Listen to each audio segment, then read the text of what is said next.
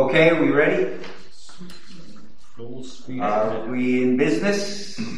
Okay, welcome everyone. We have the meeting. This is our February meeting of the Beautification and Environmental Advisory Committee.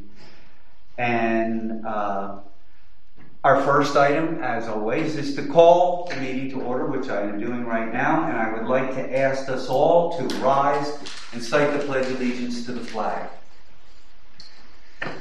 Pledge allegiance to the flag of the United States of America and to the republic for which it stands, one nation, under God, indivisible, with liberty and justice for all.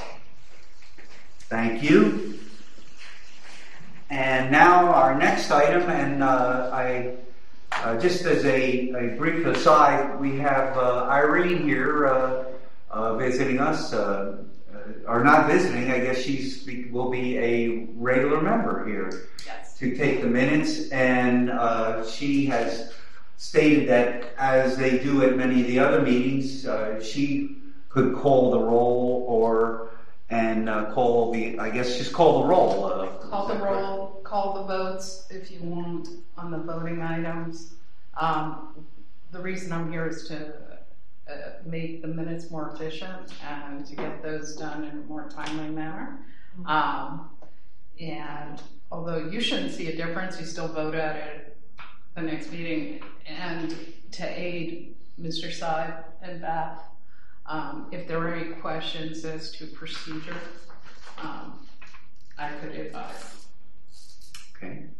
So why don't we let's just go through our regular procedure this month. Think about it, and we'll decide at the beginning of next month's meeting what we want to do. Have Ms. Schaefer call the roll. No reason why we can't start with this meeting. Call the roll.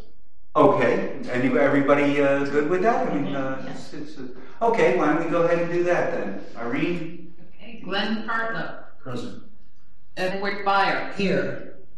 Jeffrey Seib. Here. Robert Knott. Here. Robin Mackler. Here. Mr. Chair, we have a quorum. Thank you. Okay, official. Let's go on to the next item, which are the minutes. The meeting minutes of the January 23rd meeting of the Beautification Environmental Advisory Committee, where we met next door. Everybody look over the minutes. The minutes, they seem to be in order. Anybody have any questions, comments, or thoughts or ideas on the minutes? Make a motion to approve as recorded. Okay. Second. We have a motion by Bob and seconded by Ed. Any further discussion? All those in favor of approving the minutes? Aye. Aye. Minutes are approved. Okay, let's move right along. Old business. We have the election of a vice chair. So, now, last month we thought we were asked by Glenn to think about it for a month, especially Robin, our new member. Has everyone thought about it? And what do we think? We have any nominees? Any thoughts on it? I'd like to nominate Ed for vice chair.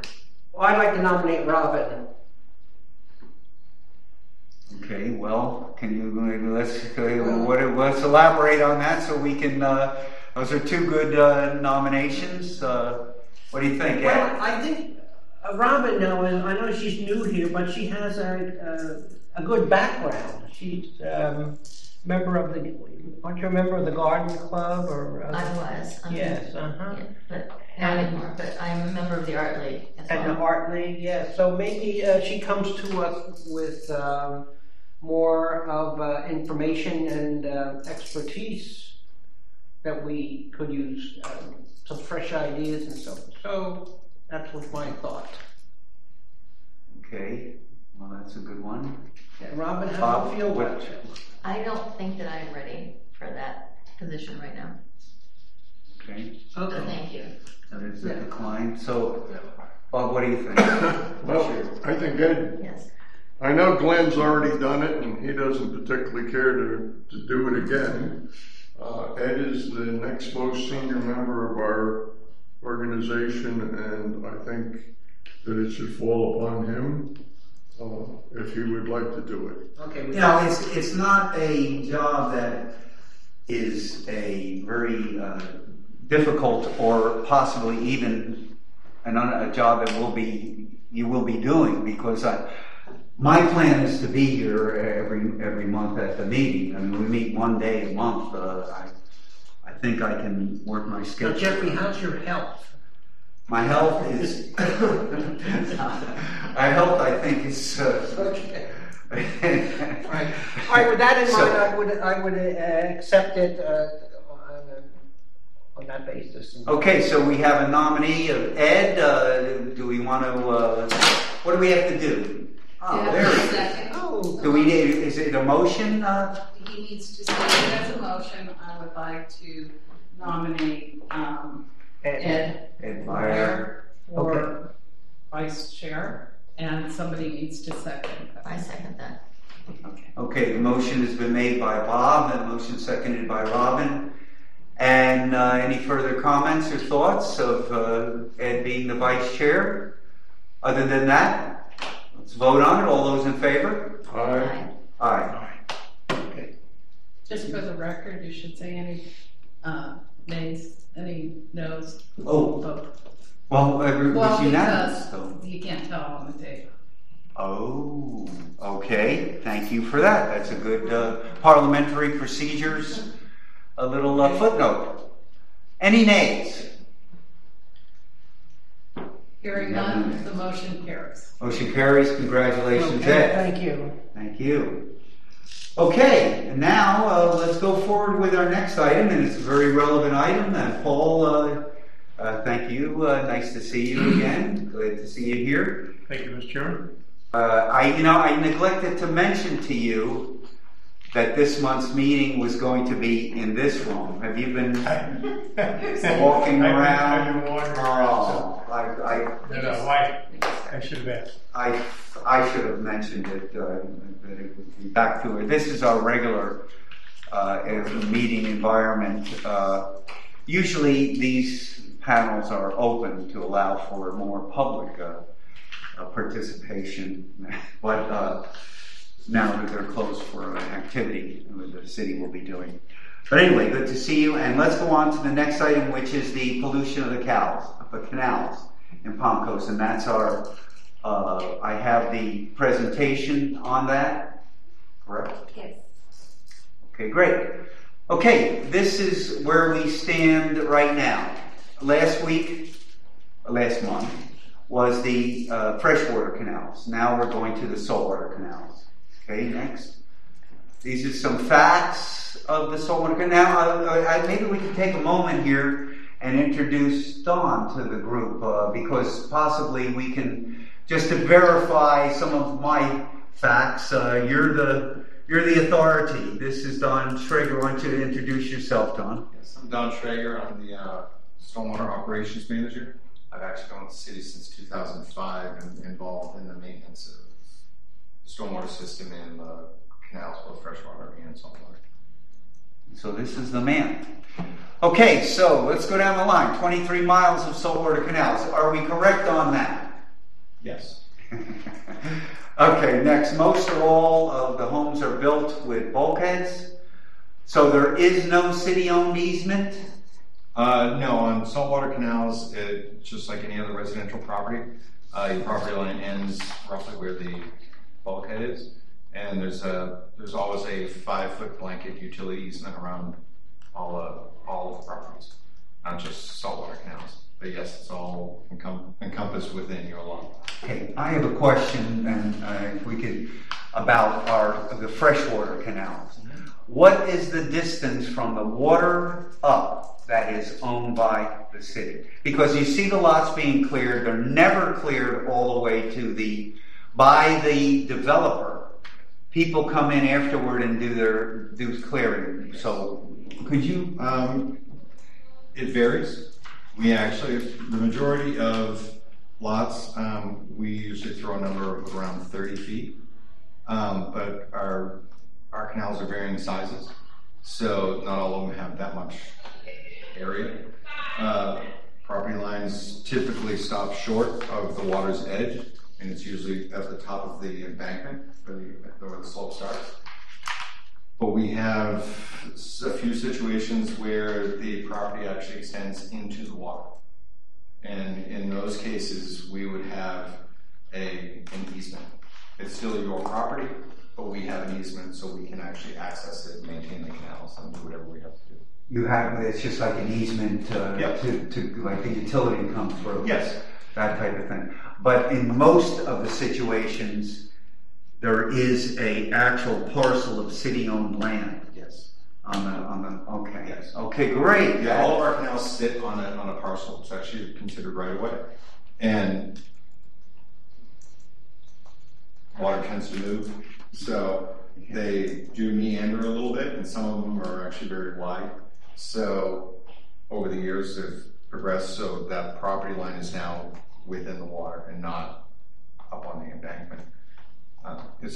But you are correct. The typical lot and pump house stops short and it has a roughly 30 feet, or rule of thumb is usually where the slope down to the water starts is typically where the property line is. I have a question about it. Getting back to the salt water with the bulkheads, does that criteria you mentioned apply to gated communities as well?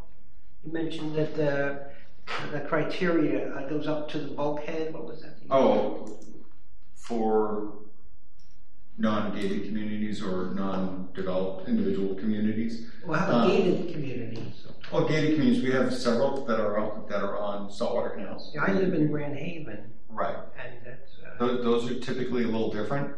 The ones that are actually just in the city and are on city roads, and they're just a typical platted lot for the city, are what I was talking about, because they're just a parcel within the city, and all of our parcels have just a 5-foot access and utility easement around them. But other than that, but private communities do not have to do that, because typically those roads are not ours. Grand Haven, those roads do not belong to us. Neither does the stormwater system. So there's actually no need for us to have an easement. We do have some easements through some of these communities for specific purposes. Utilities will have an easement so they can run a line down through and maintain it. But yeah, a lot of times we do not. Okay. Okay, very good question. And if you ever question, you can pull up your survey of your property, and your survey will show if there's any easements on it, or should show if there's any easements on your property. Thank you. Very good. Okay, let's go. The canals, most of the canals, or the canals are tidal, and they're fed by the intercoastal waterway. Next, please. Okay, this is one of the homes that we were looking at when I went with Mr. Pritchard on a boat ride on the 12th with a bulkhead. Okay. Now you see, you see the lot next to that previous one that hasn't been developed. When that lot is done, they'll put a bulkhead put in. We have some further on pictures of that. Like that. Well, this is a home without a bulkhead. Right. That canal. Right. The code allows for some other than a bulkhead. It's considered just you have to armor the embankment. So we have some that are coquina rock and some other types of armament to protect it from erosion. Once you develop a lot, you have to protect a lot from erosion. So you have to do something to protect it. Probably 99% of them put a bulkhead up. Right. Okay, next. This is the vacant lot with the canal home next to it. So before they're vacant, there's no regulation. No, we do not have a requirement to do it, but this is actually a very good picture. That property line of the vacant lot actually extends out to where that bulkhead is. And over the years, it has eroded back.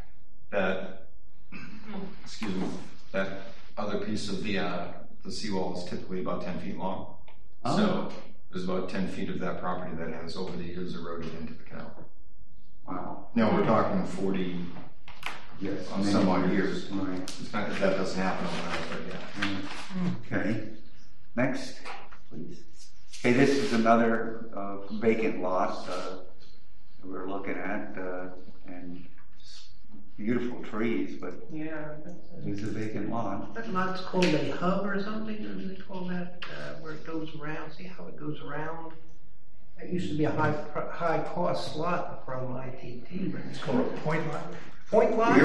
Paul's lot is like that, his lot is Oh. like that. Yeah, we usually just refer to them as end lots, the ones that are just around the corner. What happens when the development occurs is like you see on the left, all those trees will be taken down. Yeah. All those trees. It's beautiful, but I'm sorry. Sir, for the record, could you just say who you are? I sure can. I'm Paul Pritchard, I'm a resident of C-section, and I'll give you my card. No, that's okay. It's just for the recording. Sure. Thank you. okay, very good. Next. This is a photograph I just put together of the saltwater canal system. It shows a lot of homes, a lot of lots. And the next picture, if we can see it there, there's the intercoastal, that wide area. It's the same area in the one little feeder. Do you have a pointer, Beth? Can you look at I know the? she doesn't work from there. Oh. You can use. This is actually the intercoastal. There's the intercoastal right there, and there's the That feeder. actually goes into the. Thank you, Mrs. Rager. And that's the, and that's where the, that's where the influx goes. And so you can see that there's so many homes hooked up to that. It's impossible for there to be any inflow and outflow of the materials that are being deposited, say, in the saltwater canals all along there. And I think that's one of the problems that I think we have to look at. Okay, let's go to the next one. So I just presented this on a general sense. It's somewhat the same as the freshwater canals, maybe not to the extent, but some of the issues are pretty much the same, the pesticides, the fertilizers. Okay, the next. This is a little diagram in my readings about the deteriorating bulkheads, and it shows some of the signs of a bulkhead getting old and deteriorating, and you can see that cracks and depressions and pockets, cavities, a number of things show that the bulkheads are getting old and are deteriorating. Next. So when that happens, the soils from the yards leach in, soils with the pesticides and fertilizers, ends up as a muck bed in the canals. And this is an example, if you look on that picture, right by the two things, the bulkhead to the right, all the way to the right, you can see where it's deteriorating, it's chipping away. That's one thing. And then if you see where the bulkhead has dropped, and you can see the lawn is picked up over, and then right there where Beth has the arrow is that depression that was just in the diagram that we were looking at. So that's a bulkhead that's having a little troubles. Okay, next shows, this is the condos that are over there by, what is it, Palm Harbor? Is that the road that they're on? Yeah, right, they back up to the canal, and you probably know about this, and that their bulkhead is being repaired and replaced right now, is that correct? I believe they are under contract. Okay. Are already. I'm not sure. Well, we took this picture on February 12th, so that was not too long ago. Yeah, It shows that they're working on it. Well, and again, this is private property, so the city doesn't have anything to do. I just happen to know a lot of the contractors and everything else, so I know this was actually going around. But Right. from what I heard, I thought they were already under contract or negotiating a contract with somebody. Okay, next. So now these are just some issues that I gleaned from the literature. It talks about pollution loading of canals, sewage seepage, lawn fertilizers. Maybe there's not as much of that in other areas where they may have septic situations. oil and gas from boats, parking lots, and land airs, pollution, rainwaters drain directly into the canal systems. Inadequate flushing, this is what I was speaking about at the title, and the fact that there's one inflow and one outflow for all those homes, all those canals. It's just impossible to flush it out, I would say. Yeah, there's very little flushing action. When you go, the deeper you go in, the canal ends especially is where it's most noticeable. The tide will push into the end of the canal, and you end of the canal. Yeah, and you end up seeing build up at the end of the canal. Instead of typically it's supposed to be 4 feet from the top of the cap to the bottom of the canal on a bulkhead, and you'll see them all the way up 2 feet. Because just over the years, sediment has pushed in, sand has pushed in, especially during storms. Yes. Things get moved, but then there's not enough withdrawal from it. One thing I'd like to add to this, you like septic seepage. We don't have septic systems, so it would be a very, very rare occurrence that we would get any sanitary. Yeah. Lawn fertilizers are actually more of a problem, and so is like lawn clippings, organic matter. Most of the canal lots are on a hill, and people tend to fertilize. First time it rains, you get much more flushing action. There's in a regular lot that's adjacent to a freshwater canal, those lots are typically very flat. But saltwater canal homes are typically raised several feet, so you tend to have a greater slope. So when water starts running down, it just takes all of those things with it. Grass clippings are actually one of the worst for freshwater, but they have the same effect in saltwater. They deteriorate very quickly. They cause algae. They just break down very, very fast. And the other thing is we are as active as we can be about illicit discharge.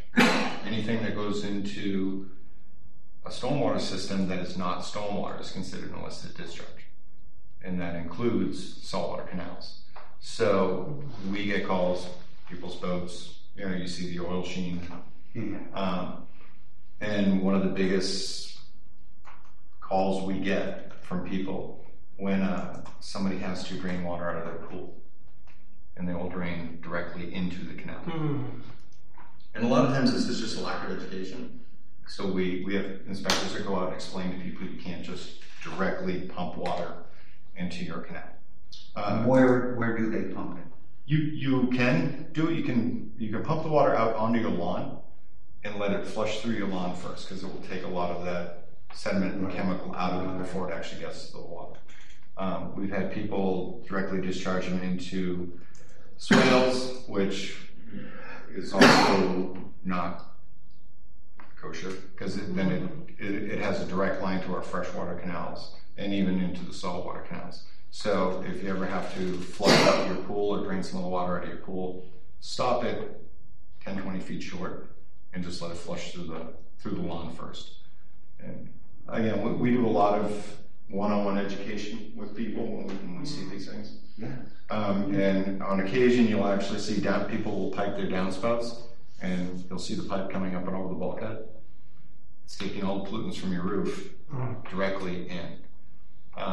It's virtually impossible for us to police, but we have on occasion, when somebody calls, we explain to people, and most people are very, very good about it, and they will take them up and have them discharge. You can get a Home Depot pop-up box, and they pop up 10 feet up into their yard and let the water disperse over the yard first. At least it takes the roof debris and everything else out of the water before it goes into the saltwater canal. I think we have seen that out there, just what he's saying about the pipe going over the bulkhead into the water. That's correct. We saw that. Oh my goodness. Wow. I have a question. Is there any testing of the chemical constituents in fresh and saltwater canals by the city? We do not, currently we don't test for either. For a very long time we tested freshwater canals. I only know of one instance where we tested saltwater canals. There was actually a fish kill many years ago. So we tested to see what it was for, and it was just a natural occurrence. It was a storm, and some, I guess the theory is that some low oxygen water came in to the end of end of the canals and just basically killed off the fish at that end of the canal. But there was nothing harmful in the water. We have an MS4 permit, which is actually a state permit for our stormwater system. We're in the early stages of it. And the next stage, every stage is a 5-year program. We just completed our first one. Second stage, we have to start working on a water quality arm of this. So we're actually looking into putting together a water sampling program. Okay. But we're still trying to figure out what we have to sample for and where we have to sample. Can't sample everywhere. The biggest thing with the MS4 permit is the water that leaves the city has to be clean. So, and if the water is not clean, we have to do something to clean it before it leaves the city. So we know we'll test at least our outfall points outside of the city, but we want to try to go above and beyond that and check some other spots. I mean, just trying to determine what we're going to test for. Well, it's reasonably obvious what you're going to have to test for. Nitrates, phosphates. Yeah, I mean, there's some basics. Yeah. I mean, you can get a laundry list of what you want to test for. So, trying to determine what, and the key is, what is the state looking for? You know, so we make sure we actually hit their criteria. And what we do with the data? I mean, Your enforcement is nil, and I understand why. Yeah. But so you'll get wonderful data, perhaps. Sure. But so what? But maybe that'll drive something. And that's the idea. If we have a testing point here, and we have whatever the issue is, something trips the threshold, we can start sampling back and find out where. Basically, you go to where water starts coming into it, into that canal, and you keep testing back to where you find where it's coming from, and you can actually follow the pollutant train back. oh, sure. And then you can take enforcement action. First, you have to find out what the cause is. Uh-huh. Yeah. Fecal coliform is always a big one. And if you test for some of these natural areas, not necessarily the city's fault because we don't have septic systems that discharge into the water, but if it goes to a natural area and there's a rookery, you're going to have fecal coliform in the water. But as far as the state's concerned, It's those possums. You know, they don't care where birds, they're at, you know? Yeah, we have a very healthy wildlife around here. So it is entirely possible farmland actually has problems with this. Of course. You know, cows and horses and whatever else you got wandering around. You get some rainfall and it leaches into the system. We don't have those issues in Palm Coast. Every time we've tested the water, we are well below any threshold. Well, that's good to hear. Yeah. So Very good. we take we expend a lot of energy trying to, and I've given presentations on our canal maintenance in the past. We have a very delicate balance between aesthetics, the ecosystem, and function. So we, in very fine lines, divide each one. So we don't have I explained to somebody, we do not have a weed eradication program. We have a weed control program. We keep the center open for function, but we allow vegetation to grow to keep the ecosystem healthy. Mm-hmm. So, and it's always that, how much is too much vegetation in the water? We have residents that don't want any, and that's just not feasible. Of course. Right? We don't want to sterilize. We don't want to sterilize a water body, any water body. When you said that people have to protect their land from erosion in a saltwater situation, how far does that go once you look at how many bulkheads have deteriorated? Do you let the homeowner know that they're going to have to take action? That has been a very hot point debated. We could take code enforcement action, but how do you take code enforcement action to go up to somebody and say you have to put in a $50,000 bulkhead? Politically, it's not good. It's not. Of course. I don't want to say it's not fair, but yeah, for the last year or two, that's actually been a debate on what do we do about this. And in the end, they're not the city's bulkheads. All of those bulkheads belong to private property owners. The city actually only owns 24 spots that are basically the canal ends. And So the regulation about preventing erosion is not. We could enforce it. Enforceable. It's enforceable. It's not going to be very popular. So it's a very fine line. It's and enforceable, but not enforced. I guess that's it. Yeah, if you want to get technical about it, yes. So you can't demand a bulkhead, but could you demand coquina? We could. But you won't. There's a lot, and this is actually absolutely not my area of expertise. This is a code enforcement issue. Sure. And it actually becomes a city council issue. How do they want to proceed with doing it? And several options have been discussed, and none of them are good. They all have their cons. They really do. So yeah, I'm only on the fringe of that discussion. Yeah, I don't know what I would do if I was told I needed to spend tens of thousands for a bulkhead. That seemed just okay to me. And who makes that judgment call? Who makes a judgment call that says it's bad enough? Yeah. Point at me. But is it a structural issue? Is it an environmental issue? Mm-hmm. Is it an aesthetic issue? Ouch. So who's the one to say you have to replace yours, but you do not? Yeah. And what the penalties will be for not taking that action. Yes, Paul, you're a resident over there. What do you think? I'm wondering if we're not going from one extreme to the other. A lot of the bulkheads have a few holes, whatever, and you can see, as the photo showed, water behind. Wouldn't it be appropriate to have an education program in the meantime while you're trying to figure out how to enforce it, to tell people these things? Because I live there, I've never seen anyone. I don't know, is there anybody other than yourself who is involved in this? We actually do public outreach. That topic does not come up very often. We do more one-on-one. People will actually call us. I have 3 inspectors that work with me and a couple of other staff members as well. Somebody will call and say, I have a hole behind mine. I have a sinkhole. Usually the conversation starts, I have a sinkhole in my backyard. And you go out and it's just an older bulkhead that has some kind of crack in it or wear.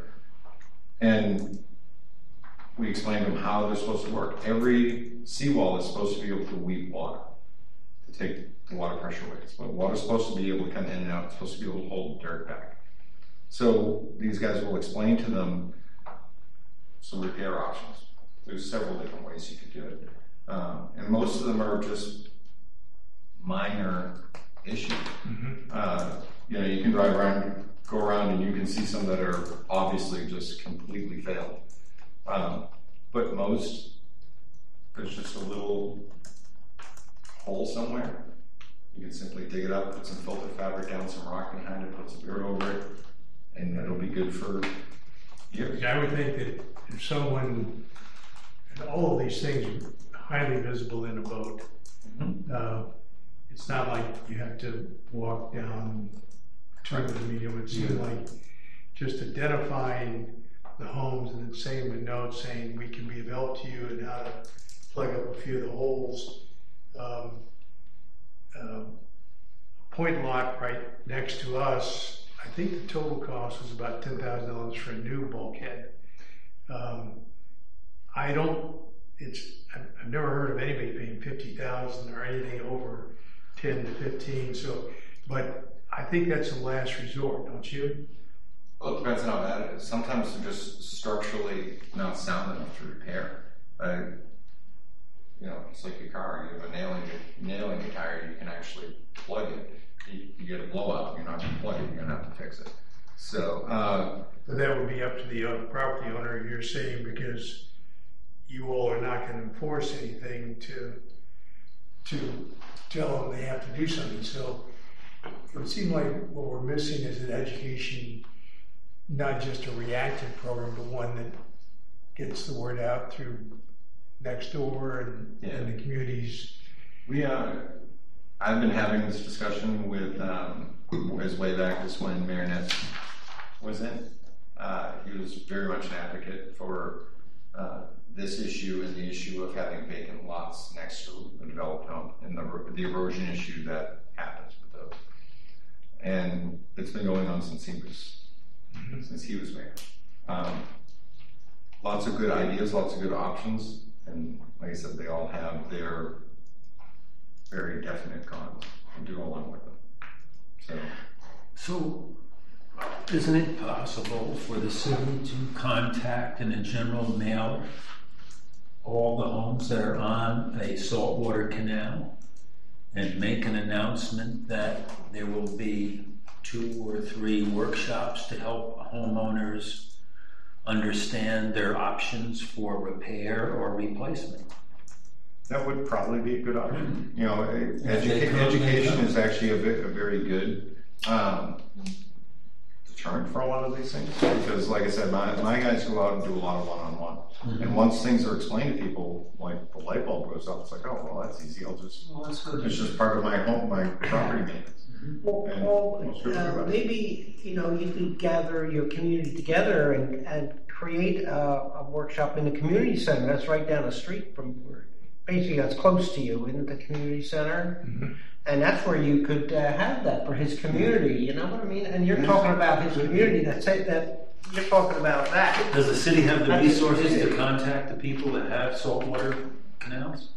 Live on the saltwater canal? Of course you could. I don't know. Yes, you could. Of course, it's the addresses, the actual physical address. There it is. All those folks.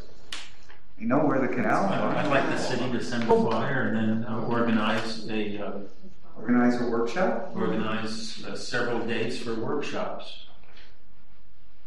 That's an interesting concept. I make a motion to that effect. Well, a lot of times it's up to the community. Like, you don't have a newsletter that goes around your community or anything like that, do you? Well, the city has an excellent newsletter that they online. Oh, well, yeah, that's right. There also is the next door column. I think a single individual is not going to give much of a turnout. I think it's got to come from the city and sound like it is educational. I think a physical flyer in a mailbox would do wonders. Yeah. As opposed to maybe have it online, and if I decided to try to find it online. Right. Well, that would be sometimes grassroots campaigns like this are almost more effective than the municipality, because it almost sounds like somebody's going to get in trouble when it comes from the city. But if you have an organization like yourselves that reach out to people, we've just found that trying to do outreach for stormwater, people get a little apprehensive from us. So we're just going to spread the word out. Word spreads pretty quickly, and people come. We do one. There's a few people see what it's all about, and then when we do it the next one, they tell. Like the old shampoo commercials, they tell 2 friends, they tell 2 friends, and so on. So it just kind of grows. I would think people would. Sorry. Go ahead, Paul.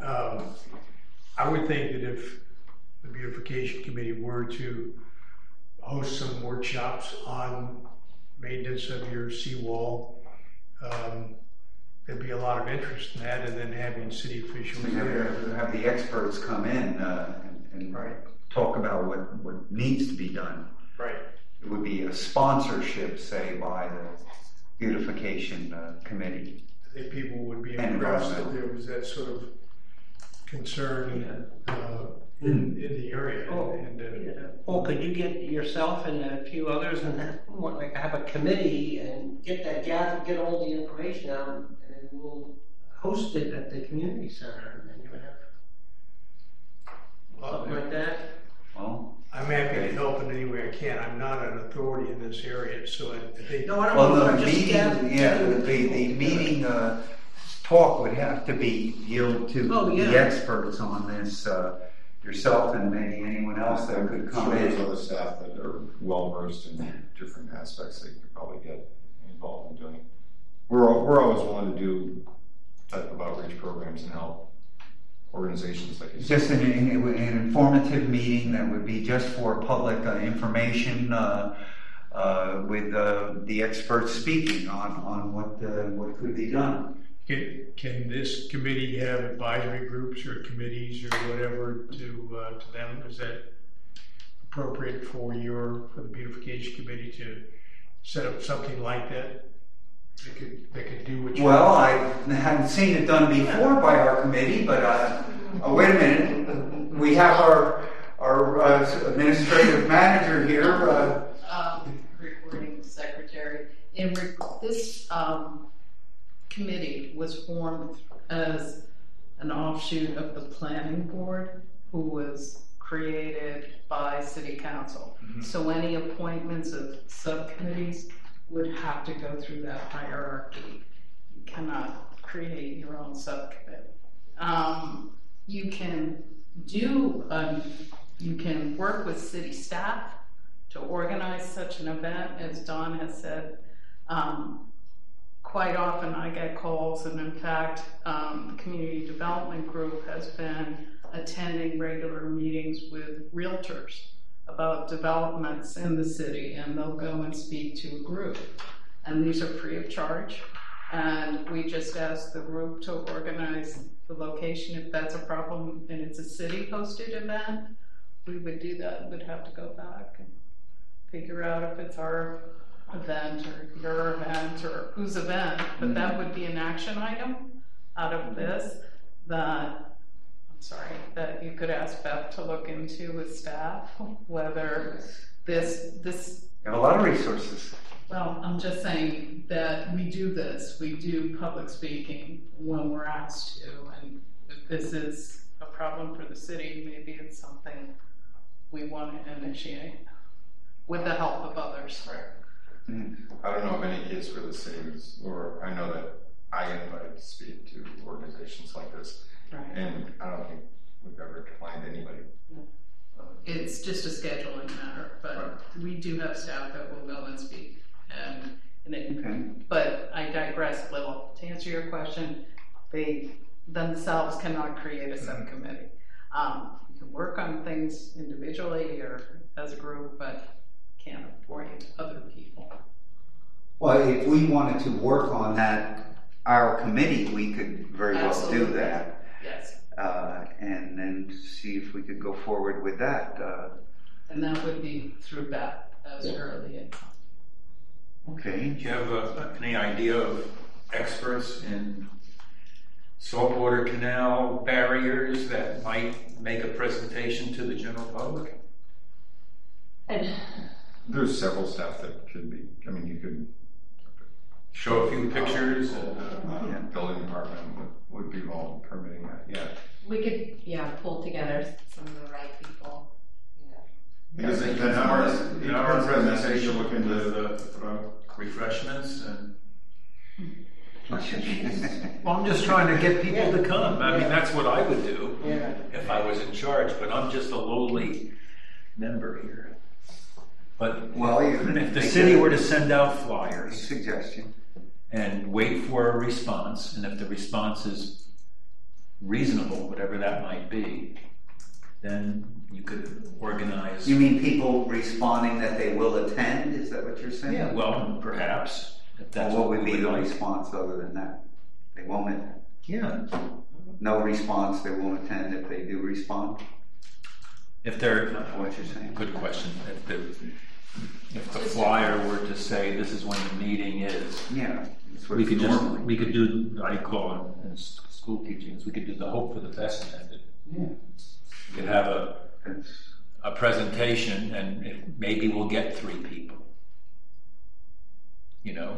And if you don't have the presentation for the 3 people, no one will ever come again. Correct. You have to start somewhere. It's like having athletic practice and only 3 kids show up, and you say, "Oh well, there's only 3 of you. Go home." You can't do that. You have to have meeting, and perhaps that will mushroom with other people in the community.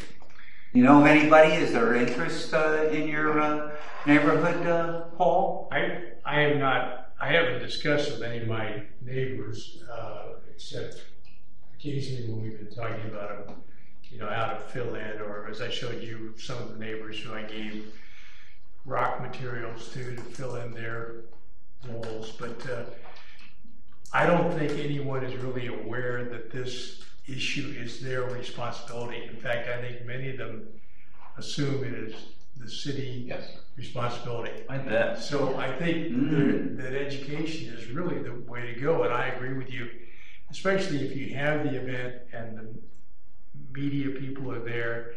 Even if just 3 people are hearing it, it's going to be in the Observer and it's going to be elsewhere, and people will learn about it that way. And then over time, I think the Beautification Committee would get a lot of credit for dealing with an issue that's very important to the people. I'm sure there'll be people who say, well, gee, are you telling me I got to pay for this? And then, you're going to have an answer that, you're not enforcing it at this time. Or whatever your answer is. Sure. Or the low-cost alternatives to large-scale repairs, you would say, just putting the gravel in there. And letting them know that it's not the city's responsibility. We're just here to help you out. Yeah, that sounds good. That sounds like something we could work on. But we have to be able to think about it and come up with a plan of action for moving forward with this. So we need an outline of steps that would have to be involved in doing this. Because there's a number of, we'd have to pick out the segments of what has to be done. We have to think of what the Would there be a cost to the city? Do they have money to have these brochures mailed out? So it may be that we have to notify via some of the like next door and things of that nature. I would have to. If I may, Yes. you were talking about individual flyers. You're talking approximately 1,200 parcels on the canal. There is an actual pretty high cost to printing out a flyer and mailing them out. We have to do it as part of our MS4 permit, and it's several $1,000s. How about a piece of paper? A flyer. Still got postage, still got paper costs, you still got. I don't know. I'm just. Oh no, I'm just saying. I'm just guessing. In my department, we have to do mailers, and we actually piggyback on the mailer you get from the utility department. You'll see one of our inserts. Okay, but wait a minute. Now we have every month we get a letter from the city in our water bill. Yes. And those 1,200 folks, they would get that also, correct? And it goes to everybody. Oh yeah. Maybe there could be some kind of a little bullet or a little section on that in that, because then everybody would get it, and maybe there would be other folks that are interested too. Something like that, and that would be just piggybacked right along with everything that goes with the city newsletter, the mayor's corner, and that type of thing. That's what I'm saying. That's some of the ideas we have to think Against of. the law for us to put things in people's mailboxes. Otherwise, I think, if there's 1,200, you could do 1,100. I would do 10. You know what I mean?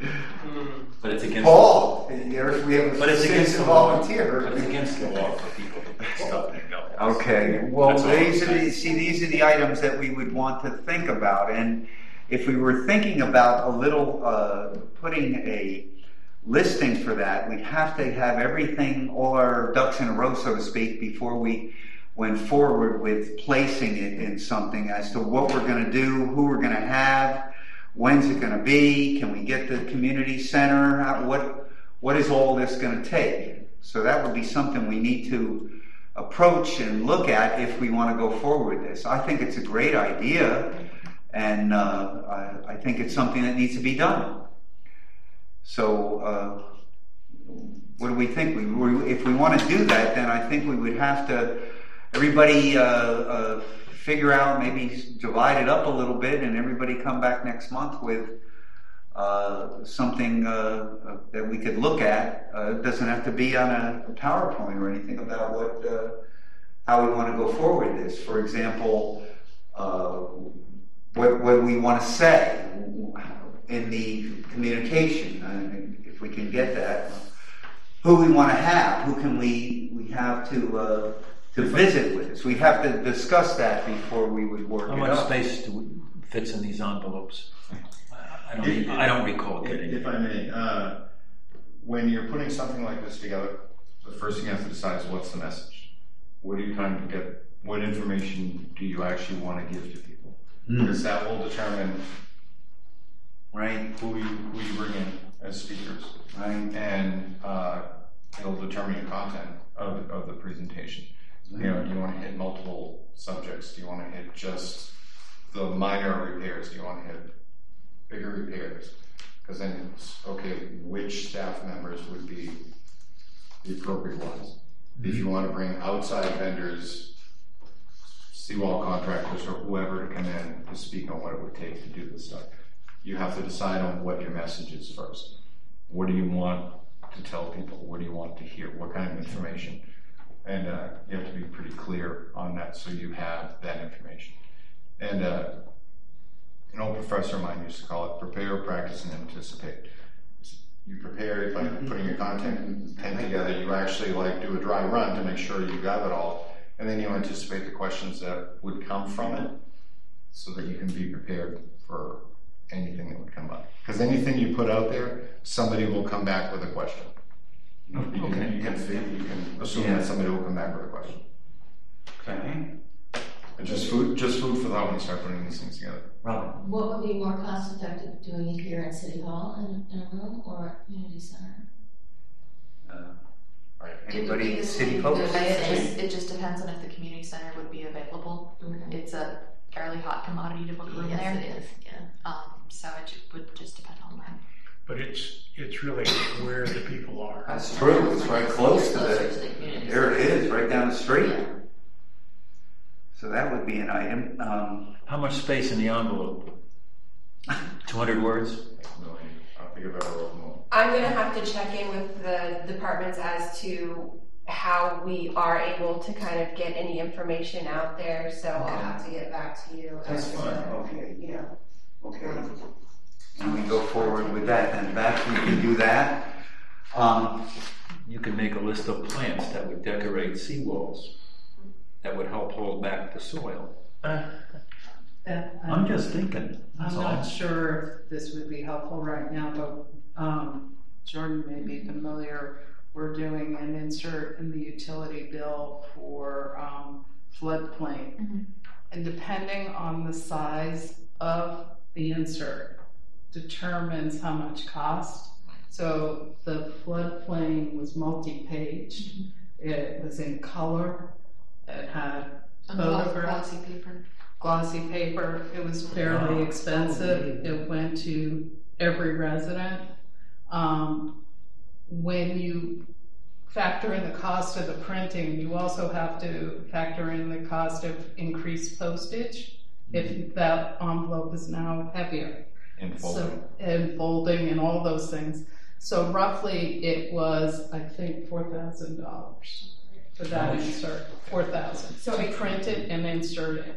That was a multi-page colored document in gloss. So we're not talking that. No, we focused on one page, basically. Again, our option may be some of the social media outlets and not so much a mailing. So Nextdoor, Facebook, that route of letting people know as opposed to.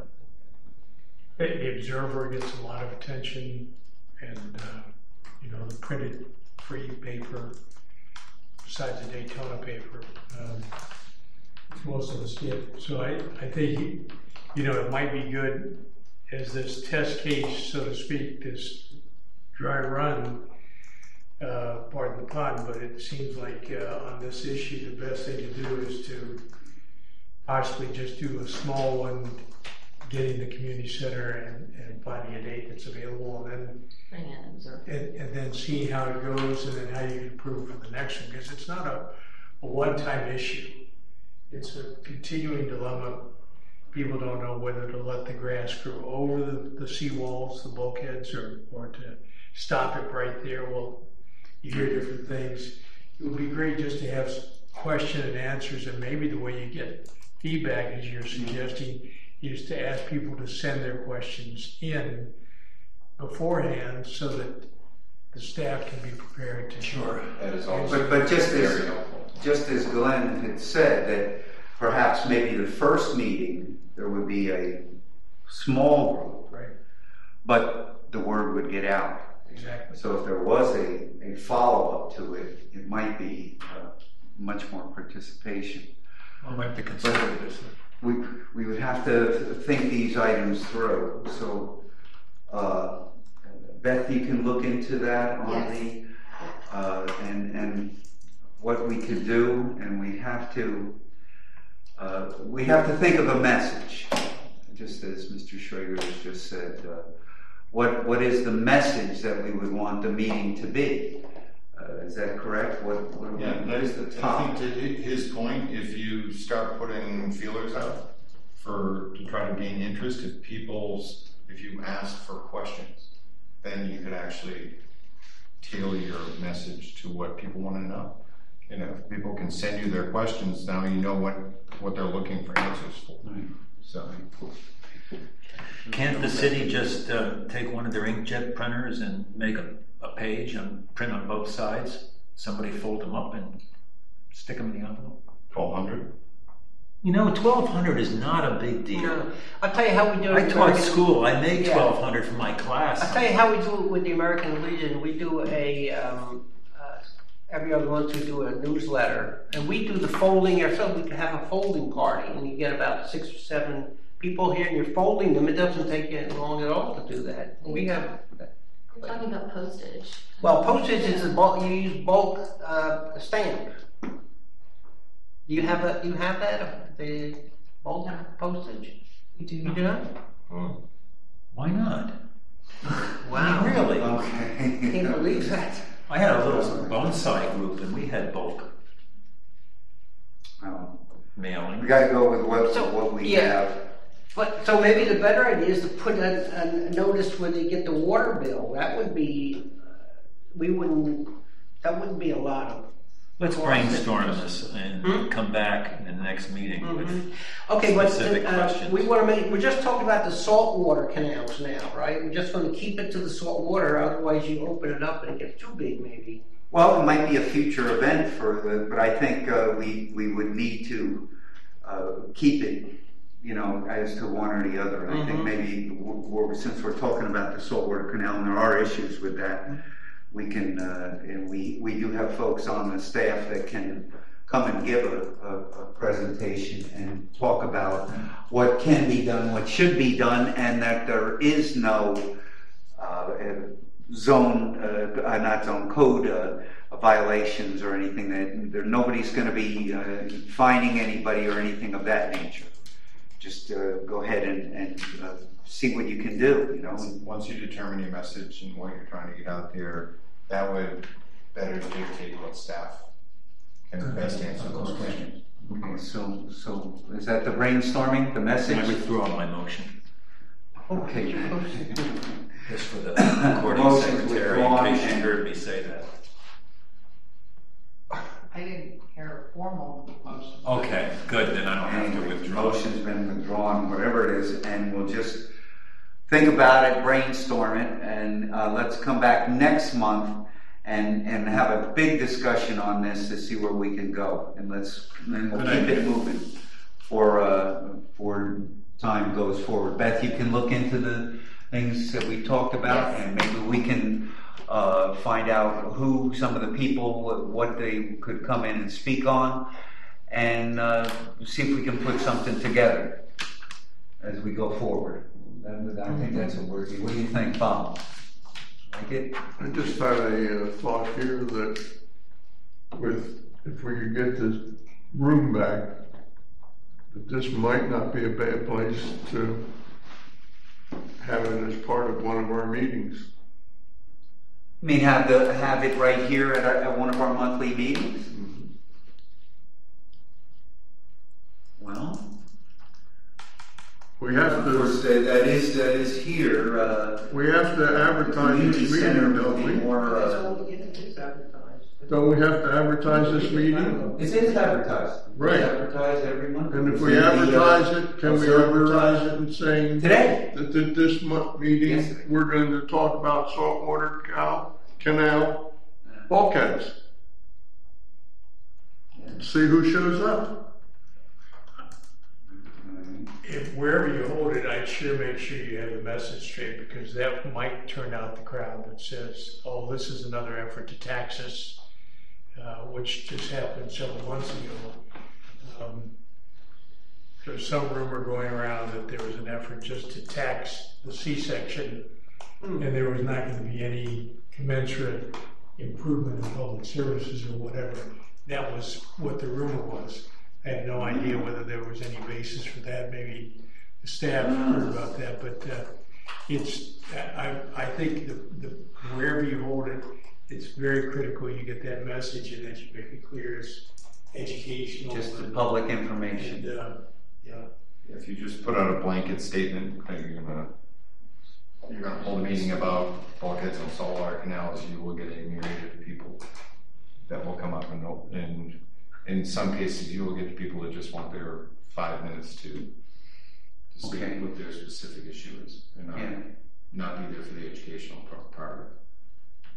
No, that would be okay. Just get the word out. We'd have to think about the sources that we could do, like you had spoken of the internet sources that would be available. That's something also, so we could look into that. Well, why don't we, everybody, think about that, and let's all have something, thought on that for next month. Does that sound good? Yeah, think of a message that we would. Yeah, the message. Everybody think of the message. We'll put it together. Initially pass out. And Paul, you could send me input on that if you'd like to, and help us participate in this as much as you'd like. not to worry about the length of the message at the moment. We're just going to do. Right. I just call it brainstorming. Write down whatever you think. Not a 10-page article, but something where we can make the message that would be. Bobby Bulkhead. That's what it is. Bobby Bulkhead. How to fix your saltwater canal. Okay. That would be like Barbara Bulkhead. a little dolphin. No, Garfield bulkhead. Garfield. I'm just trying to think of letters there. Okay. All right. Well, Okay, we can think about let's leave this item. Now, wait a minute. We have more. I think we got another. Got some more slides here. I wanted to show. Okay. There was some more on the end of that.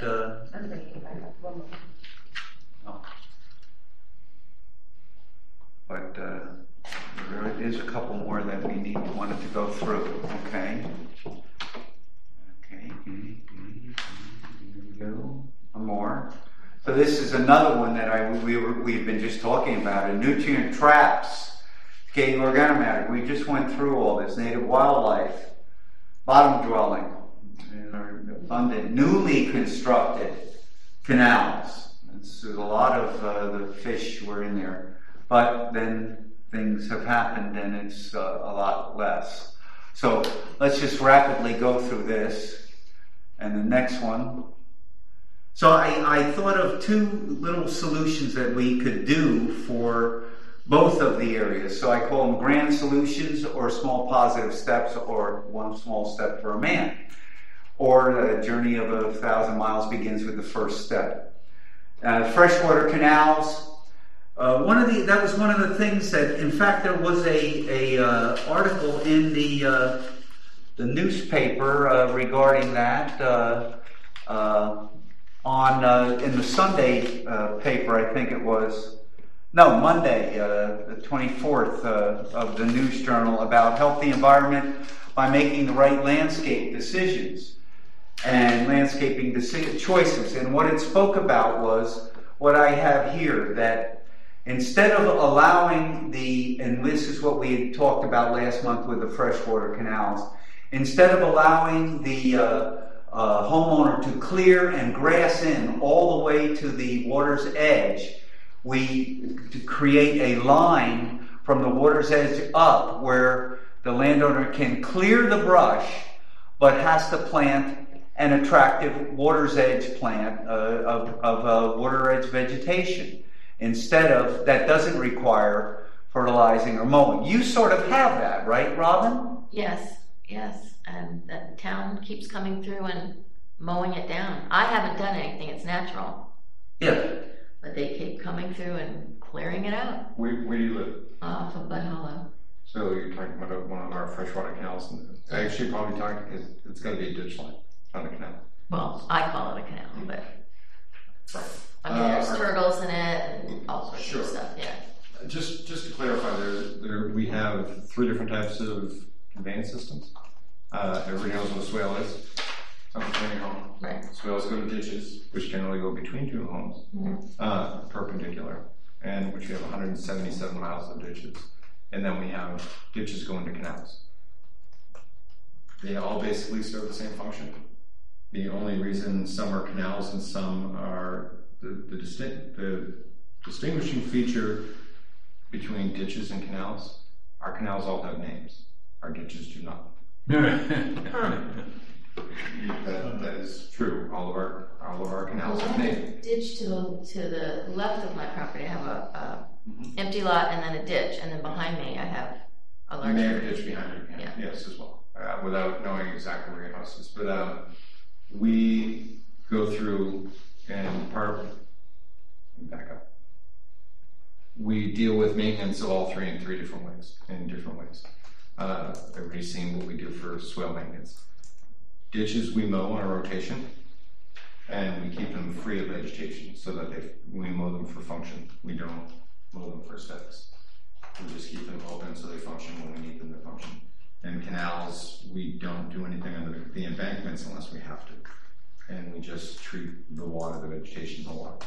So, 3 very similar features, treated 3 different ways, just depending on what their function for us is. When we approach maintenance as a functional requirement, we need to make sure that the system functions. So when you say they come and mow it, yes, on a regular schedule, they will mow as much as they can of every ditch line that we have, just to make sure that it doesn't grow in and it still functions when we need it to. Well, I realize that because the water has to flow especially when you have storms. Yes. But they did it so hard on the other side that there's nothing over there. And behind the fire station is the other, and I'm in the beginning of Bud Hollow. Yeah. That they went so close to the line over there that the large trees have been falling. Yes. I think somebody might have called somebody about that, but not me. But yeah. So I mean, they didn't just mow. My neighbor stopped them because they ended up picking up turtle, and she happened to be out there, and they stopped the process and got the turtle and. We have had issues like that happen. Having been in some of the equipment they've used, it's extremely hard to see a turtle with spin. Yeah, for sure. Yeah, it's never done intentionally. Yeah. We take great care not to do something like that. We are doing a lot of regrading of our ditch lines. Some of our ditch lines have filled in over the years. So we have new equipment and manpower to open them up so they'll function better. So besides, you've probably all seen the prison crews that go down and just take weed whackers and clean all the vegetation up. We're actually bringing equipment in and digging them out so that we're putting them back to their original design profile so that they work the way they're supposed to. And sometimes it can be really messy and really intrusive. Well, you can hear it. All of a sudden you'll be in the house, it's quiet, and it's like, everything starts shaking. You're like, oh, here they are again. That was probably them regrading something. The big one, yeah. Just funny point back. Part of when they regrade these, a lot of times they'll take down trees that are grown in the middle of them or up the embankments. We had a former employee just bought a house, just built a house. It was beautiful out back, and they went through they took down all the trees in his backyard. He wasn't happy. But in fact, it's not his property. It's just behind his property. Yeah. It's still in the city, still the city's property, and we had to get the trees down to actually get the ditch back to the way it was supposed to be. Because nobody cut the trees down for 40 years, so it looked like a jungle back there. Yeah. See that? Okay. Don, if you could, because our prior presentation kind of addressed the clearing on our property behind residential lots, if you could speak on that a little bit, so it's. I didn't see the presentation. Would you like to run the presentation up, and we can actually go through it? Because there's. Wait a second. If we want to go back to that. I just said, just to refresh everybody's memory. Yeah. Beth had actually sent me all of your presentation prior to this, so I could. Yeah, well, there was another item I wanted to speak on that. Okay. The one below it on the saltwater canal. I wanted to ask you about that. I guess I could just mention it. What we noticed in our boat ride was that on some of the homes, the streets where they come down to a cul-de-sac that borders the canal, the drainage pipe runs straight into the canal. So that's what I talked about. What I said on the second bullet there was for small steps would be somehow to divert that to prevent the oil and the gas and the street residue from running straight into the canal. That was one of the small step ideas that I think could have a big impact on clearing up those canals. What do you think on that? You're 100% correct. In the C section, predominantly, is where it's most noticeable. That we have, the street has to drain somewhere. Yeah. So the swales go down to, if we don't have a ditch line in the way, it goes down to a catch basin that pipe out to some kind of drainage feature. And in this case, it would be the saltwater canals. We've discussed this very much so. And there is no simple solution. Because it all comes down to a very simple question. You're right. It should go somewhere else. When we have a new development come in, all of the drainage from their street has to go into a lake before it pops off into our system. So it ends up going into a lake, it can get treated, and then when the water gets high enough during a rain event, the water will then pop off into our system. So their water is technically clean when it enters into our system. Take the C section, where do we put the water? It sounds like a fundamentally simple question. Where do you put the water to treat it before it goes into the canal? Because you really come to the end of a cul-de-sac, there's two houses and the pipe goes down between the two houses out to the canal. And when the city was designed, there wasn't the regulation we have now, even at the state level. We didn't have the regulation for water quality. So, and we were talking 40 years ago, or some odd years ago, if we knew then what we know now, they probably never would have designed it this way. But they did, it did. And so what do you do with it now? Because to drain a whole street, you need a lake. You know, you go into any of these new communities that have come up, popped up and around, they have very large lakes in them. And it's just to serve their little community, because it's a lot of water. So we've talked about treatment methods. There are treatment options where you can put inserts inside the catch basin that would treat them. Excessively expensive, because once it gathers all the stuff, you can't just throw them in the trash. You have to. So that would be like the special tax assessment for the C section. I had heard that rumor. I have no idea where it came from, but I had actually heard that. Yes. I had heard that about a week ago. And I'm not sure, it seemed to die down, but it was in next door and other places. But I don't know where it seems to me, as I understand it, another rumor is the city pumps raw sewage into the canal. Well, we better not be, or somebody's going to jail. So.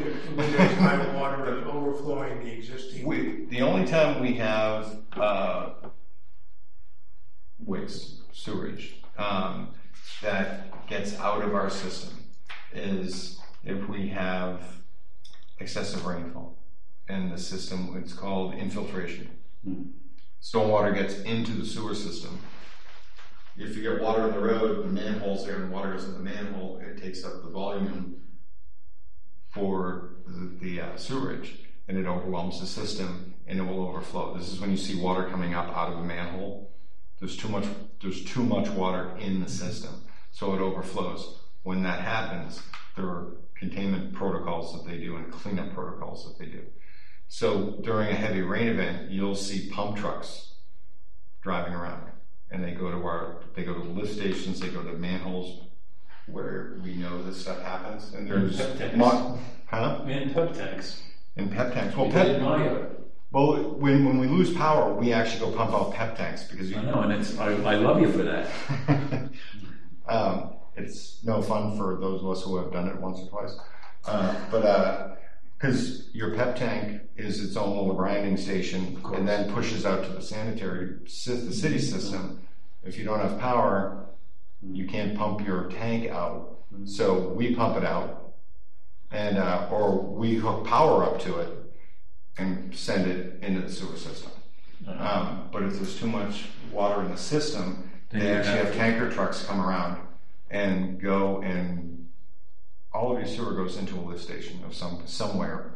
Yeah, I've seen it. We have a lift station up the street from me, and so when we have heavy rains, you'll see pump I get trucks. it. It's important to do that. Yeah. So we do as best. We're not going to put it down on purpose into absolutely. the canals. So that's something. It's Watch that rumor. It's absolutely an environmental concern. It's one of those things maybe you might study in your upcoming efforts to compliance with adaptation, because it is a problem, and I'm not sure. One of the issues also seems to be to cut out the swells so that the water flows faster, rather than leaving the grass areas so the water is absorbed in the ground, and that might help reduce the amount of water that comes into the system and even filter it, as you were talking about before. So swales are a very complex, for something so simple, it's a very complex issue. It has to do a lot with groundwater, soil profile, C-section. As a matter of fact, we were dealing with one that was having a lot of trouble draining, and it turns out there's clay about 3 feet down, so the water doesn't perk. So we have a street that's muddy all the time, and there's really nothing we can do about it because water will not percolate through clay. And I've had the discussion of, why don't we just dig them deeper? Well, the deeper you dig them, if you have 2 inches of water in your swale now, when you dig it deeper, the water level never moves. You just made 6 inches of water. And what I'm suggesting is that part of that vegetation issue is leaving vegetation there rather than cutting them, channelizing them, so to speak. Sure. We actually did the complete opposite of what you're saying. We just tried something in an area that we consider wet swales, where it has water in the swales almost all year long. The bottom of the swale is actually lower than the water table. So it's always got water in it, and it's always flowing. Every time we go out and regrade it, we would sod the whole thing.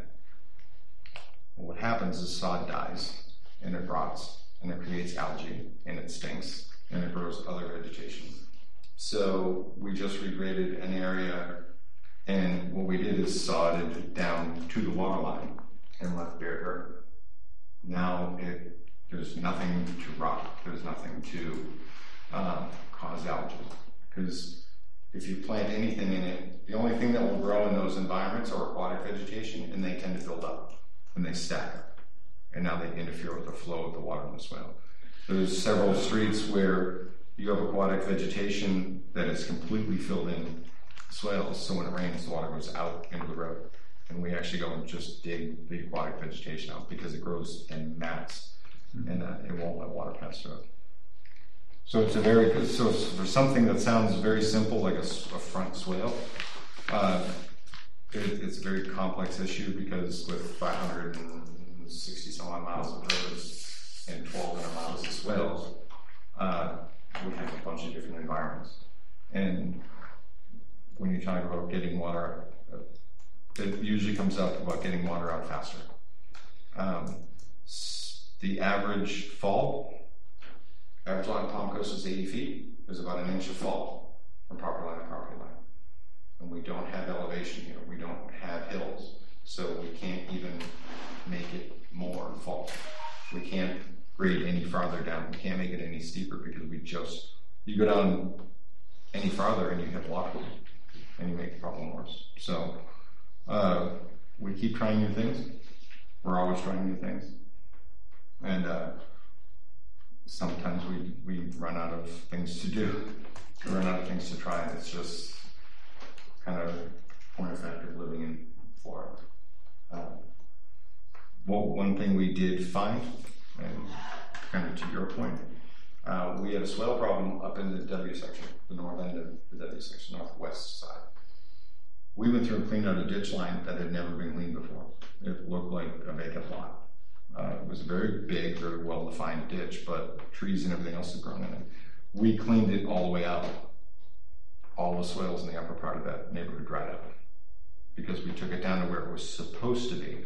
We were taking 2 and 3 feet of sediment out of the ditch. So if we dig out the ditch, it drains the swales off. And if we clean the canals, it drains the ditches off. So we start big picture, start working downhill. And if everything works downhill, everything uphill works as well.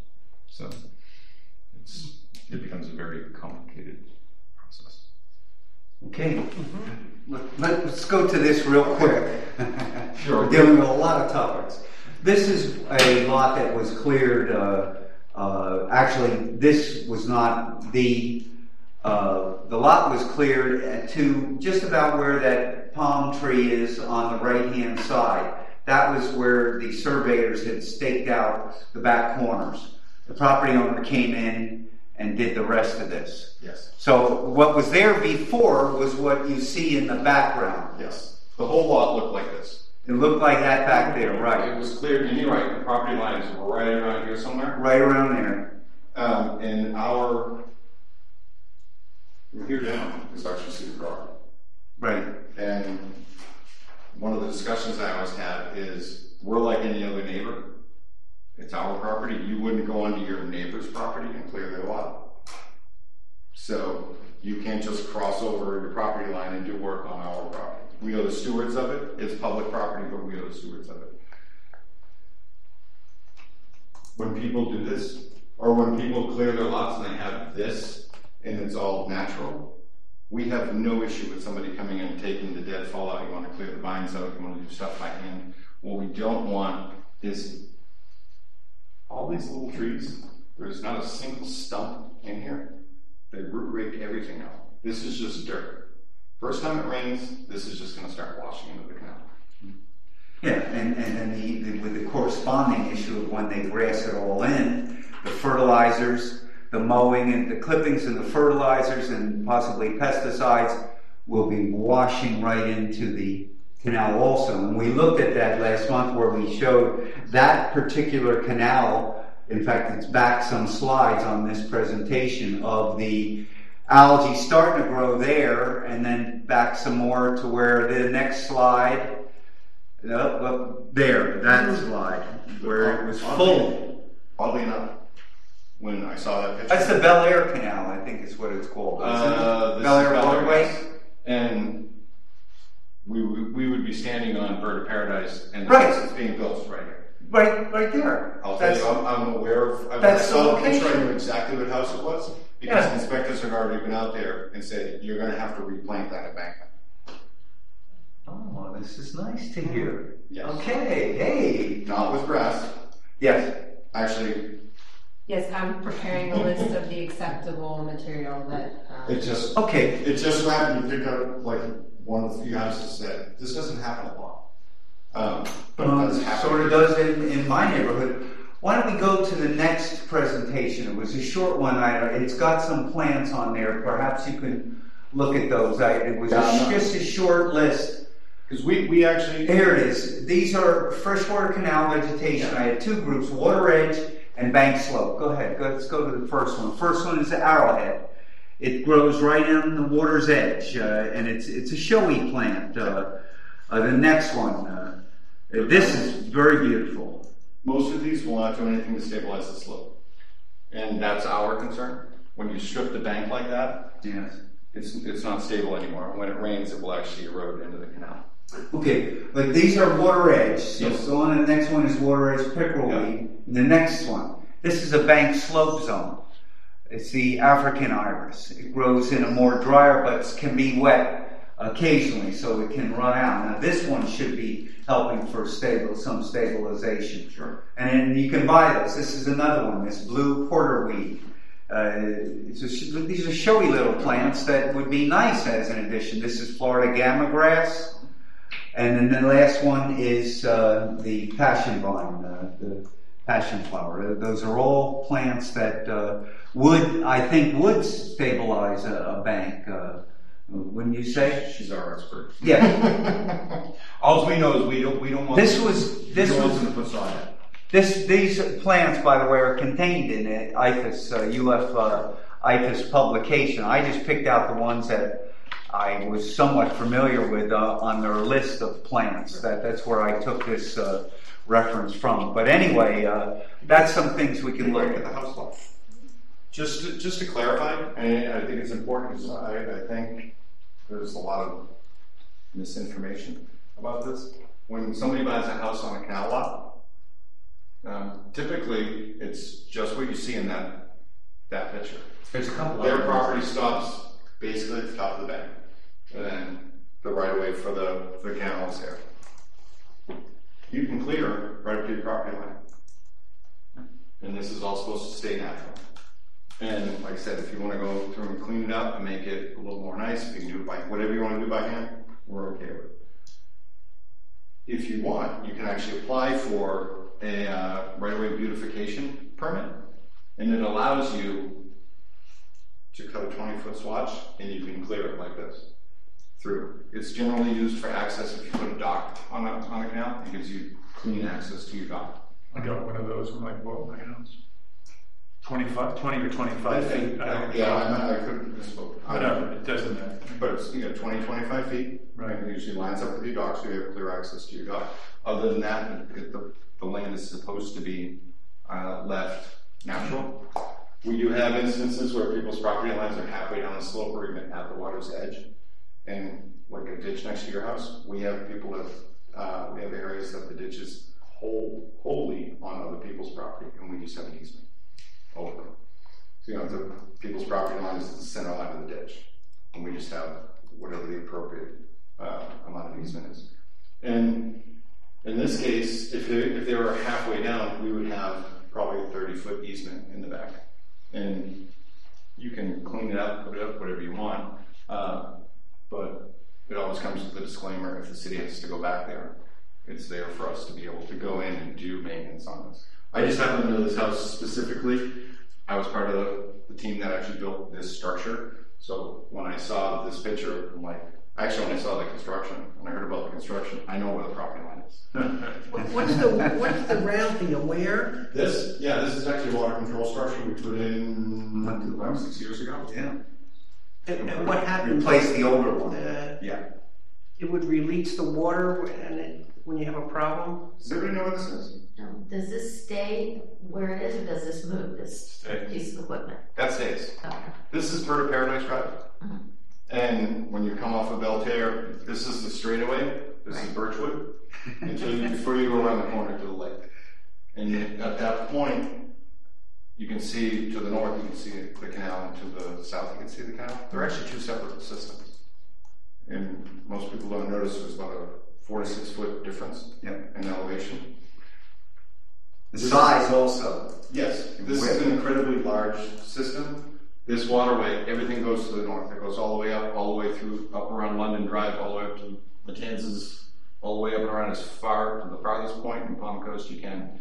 Comes back around and then ends up at Hewlett Branch. Goes on the US 1 up to Hewlett Branch. But it takes all of that. So half of the B section, all of the L section, everything drains out there. So when we have a storm or something and we need to release some water, we can open this up and drain it into the lower system. and get some of the water out of there faster. It helps us drain it out. Because if we just open the one, we have a water control structure up on London Drive at the north end of this. We open up that one, it'll take about 3 weeks to drop a couple of inches. We open up both of them, in about a week we can drop about 6 inches. It's just a massive amount of water. And it happened with the preparation for Dorian, I believe it was. I was looking, I couldn't believe the level of the water went down. Yes. On the other side, there's a canal also on the other side of Birchwood, not this side, the other going down. There's another of your water structures, and there's an open area there, and that was just dry, not dry, but it was just so low. I'd never seen it like that. We do that in preparation for the storm. As soon as we know a storm's coming, yeah, we will start. Because like this system takes weeks to drain a significant amount. So we have other systems that we open 24 hours in advance because we can drop 3 feet of water in 24 hours. We have others. We know over time, we've learned how long it takes. So there's another one down at right by Pine Lakes and Belterre. Yes. Is that one that can be drained fast, or is that one that takes? That one can actually be drained fast. I know that one by Mother City Church. Yes. Talking about? Yeah, right across the street. That one basically does that end of Pine Lakes. You follow Pine Lakes up and around up to Palm Coast Parkway. The canal you drive over at Palm Coast Parkway is the extension of that one, and then it goes under US 1 all the way up to the railroad tracks. So it's not a very large system at all. If we open that up, we can drain a significant amount in like a day or two. Now, follow it down, everything drained, all of those drain down to Royal Palms. Just before you get to town center, there's a very large structure down there. We opened that up, I think, as soon as we heard Dorian was coming, and we had it open constantly. But because everything else feeds into it, and we're draining everything else into it, that canal never dropped more than, I think, 4 inches. And it was wide open for 2 weeks or a week and a half, something like that. Wow. Okay. Well, that's. Does that answer questions about like property on freshwater canals? It gets a little sticky because it's not as clear cut. Saltwater canals, your property line ends at your bulkhead. Okay, definite where it is. Just as a final note, would you repeat again what is the action that the city is requiring this homeowner to do at this time, since they did do that clearing and they shouldn't have, is what you're saying? They're going to replant that embankment. Replant in, what are they replanting? What is the? We'll provide them acceptable options that they can, choose from. I mean, it's not just grassing, sodding in the lawn. Plants. Okay, it's native, like some native vegetation type of thing. Yeah. And the thing is, we found it early, and the builder has actually been contacted. He's aware of it, and he's going to take care of it, because we would not allow them to seal this house until it's fixed. Okay. So that's good. When you talk about enforcement, that's the enforcement, because you would need to fix this before we would approve your stormwater and engineering final.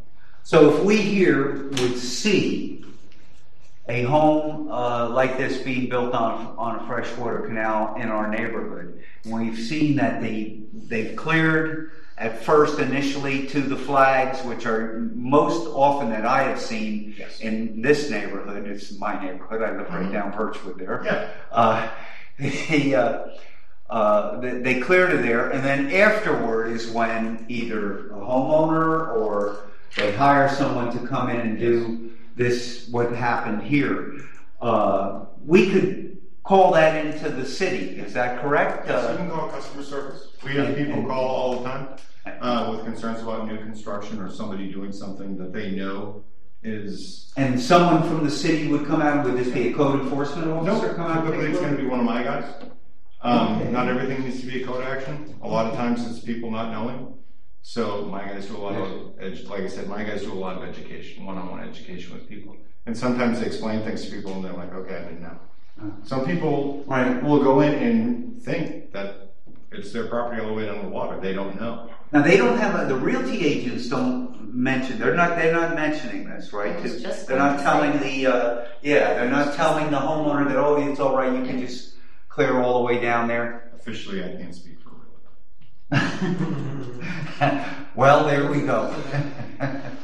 Okay, on that note, I think we've discussed this pretty much. Anybody want anything else? One last Traeger?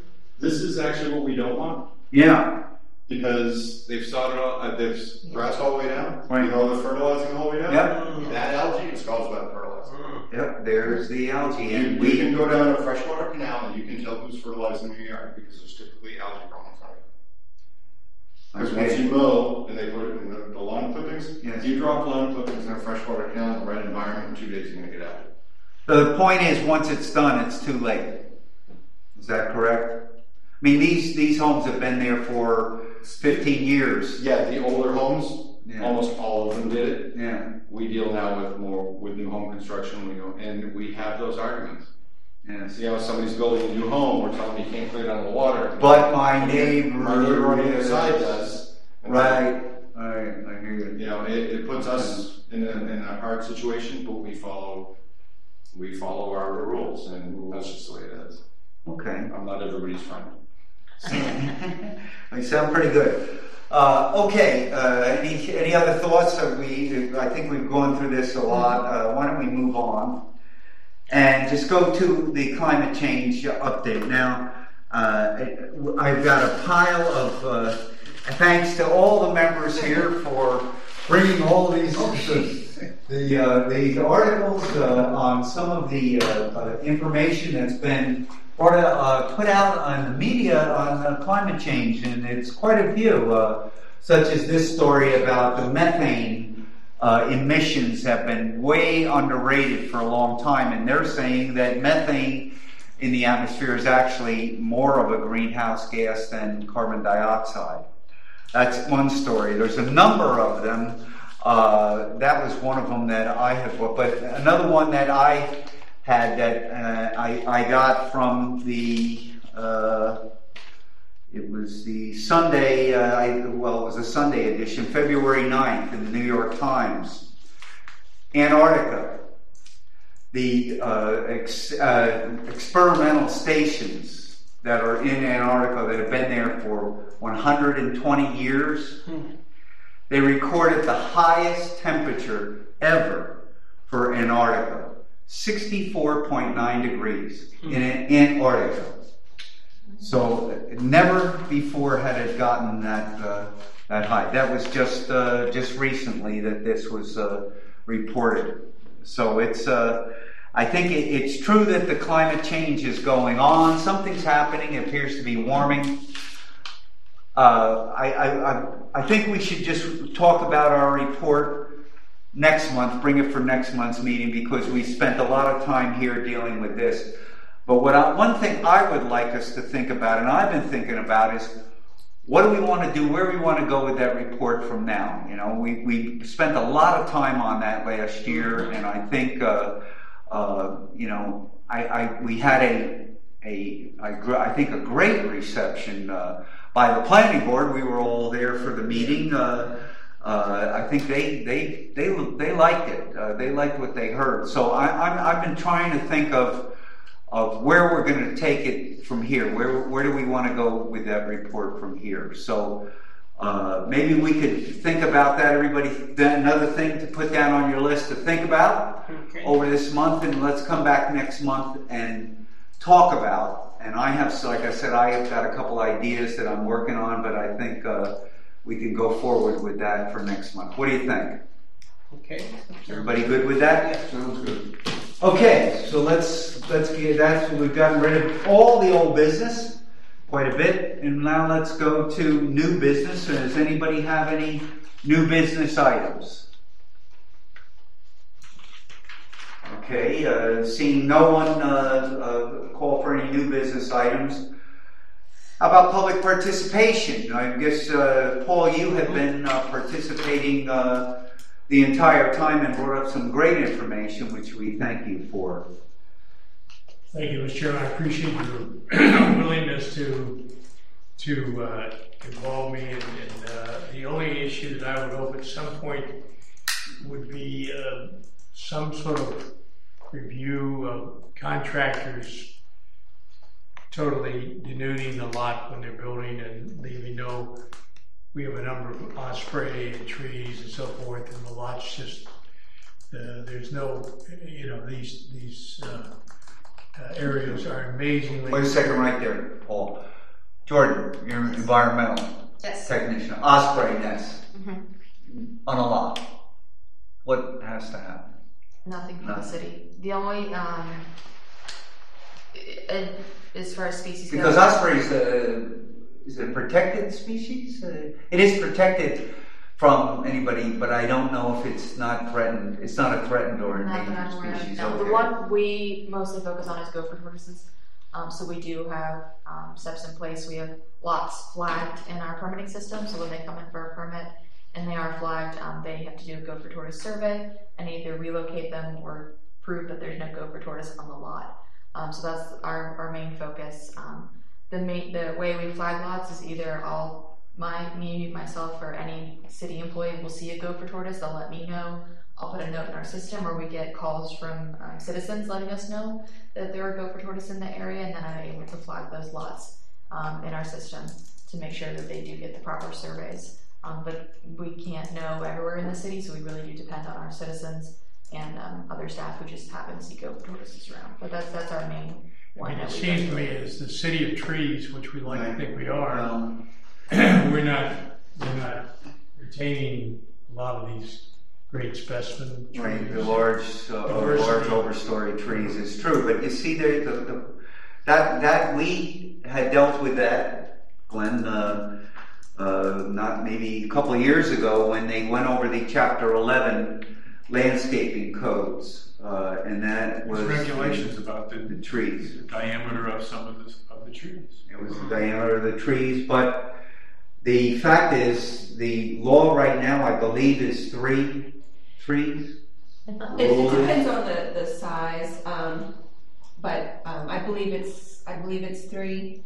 The issue that 3 trees have to be replanted, not remain.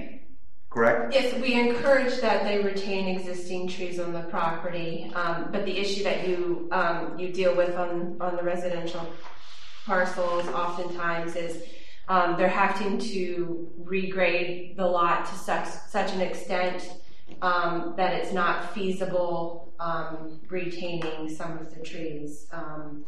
Depending upon the size of the house and then getting the site regraded. So there is a concession in the code that addresses that, and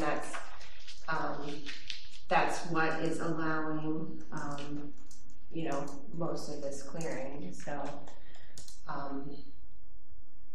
but it is encouraged. You do get credit, for what you save. So if you can save a tree, and it saves on your costs on what you have to replant on the site. So. That's where we're at right now. But your thoughts would be greatly appreciated. But why don't we go forward? That was public participation. Discussion of matters not on the agenda. Just one point of information. We were Yes, just Bob. talking about the osprey. The eagles have not come back to the nest at Princess Place. Oh, For the first time in a lot of years, there's no eagle on the nest. Oh, wow. Now, that's very disturbing because they do come back to the same nest. It's not like many birds build a different nest, but eagle is not one that does that. They didn't make it back this year, so we don't know what happened. That's not good news. I thought they had come back and during one of the storms had blown the tree down. No.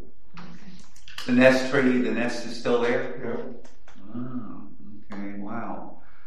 Well, that is an item. We looked at that with one of the presentations from a little while back about the fact that bird populations, as I called it, the canary in the coal mine, they have just had huge jumps in numbers of individuals, and numbers of species have been really hit. Today in my backyard, I finally saw a male red-winged blackbird. That's one of the species that have been especially hit. Used to see the males and the females with just big groups of blackbirds, grackles coming in, and cowbirds. Cowbirds have not seen any, but today I saw a male red-winged blackbird at the feeders. So, and that's been the first one this entire time. There used to be a lot more. They're one of the species that's really been hit. Well, do you think it's because of climate change or the fact that we're growing so large and destroying? That I think is number one, habitat loss. But the climate change is an item that can do that too. Can alter the environment for Talk to it. people. There's not going to be any moratorium. It's a dirty word that they use. Well, there won't be a moratorium on development. No. That's for sure. It's been moving right along. Just dollar stores. Yeah, that's not what that's Okay. All right. All right. Anyway, on that matter, Wow. any other items not on the agenda? Just a reminder, the next turtle unveiling will be March 17th at the community center at 3 p.m. Just making you all aware. You may have received an email about it. March 17th Yes. at the community center. We will be sending out an email if you haven't seen What it. time was that again? 3 p.m. 3 p.m. What day of the week is that? That's a Tuesday. Tuesday? 3 p.m. Community All center. right. Wonderful. I have one more thing that I'd like to talk about. Yes, Bob. This group, when we show up for something, such as the turtle presentation, Yes. we all show up as we look like now. I belong to two other organizations. Both of them have shirts that designate them as part of that particular group.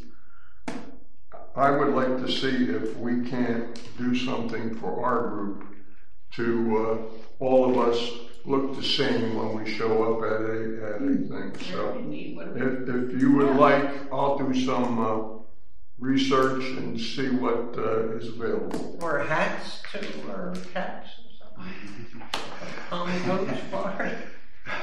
I like the shirt idea, but I'm talking about like a golf shirt. Yeah.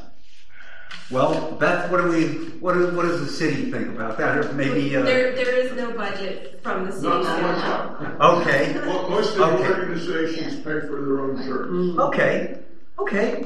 Would you look into do that? some research. I like and I'll get that. back to everybody. I just have a comment about this. Yes. Anytime that more than one of you are together at a public event, it has to be publicized. So there will be a notice in each of the facilities for the public to see. You are under the sunshine rules of the state of Florida, forbidden to talk about any matters that are coming before your committee, either amongst yourselves or with the public.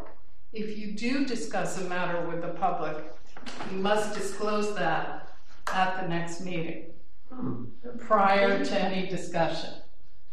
So you wearing a hat and a shirt is going to encourage people to come up and talk to you about things that may not be publicized.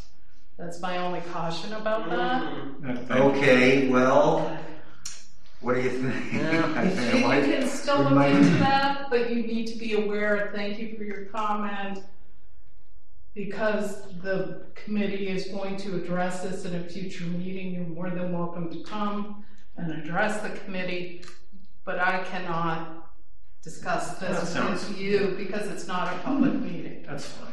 Yeah, that's Of course, not a bad thing. That's not a problem. I have a shirt from the Parks and Recreations for the county because I'm a member of that particular advisory committee. Okay. And it hasn't been a problem when we go out in different places. Well, that might bring participation to a meeting. Sure, it could. Just talk about it. Yeah. People get involved and just general the committee, the advisory committee. Could you get back with us on that? I'll do some Bob? research and let you know cost per person. Okay.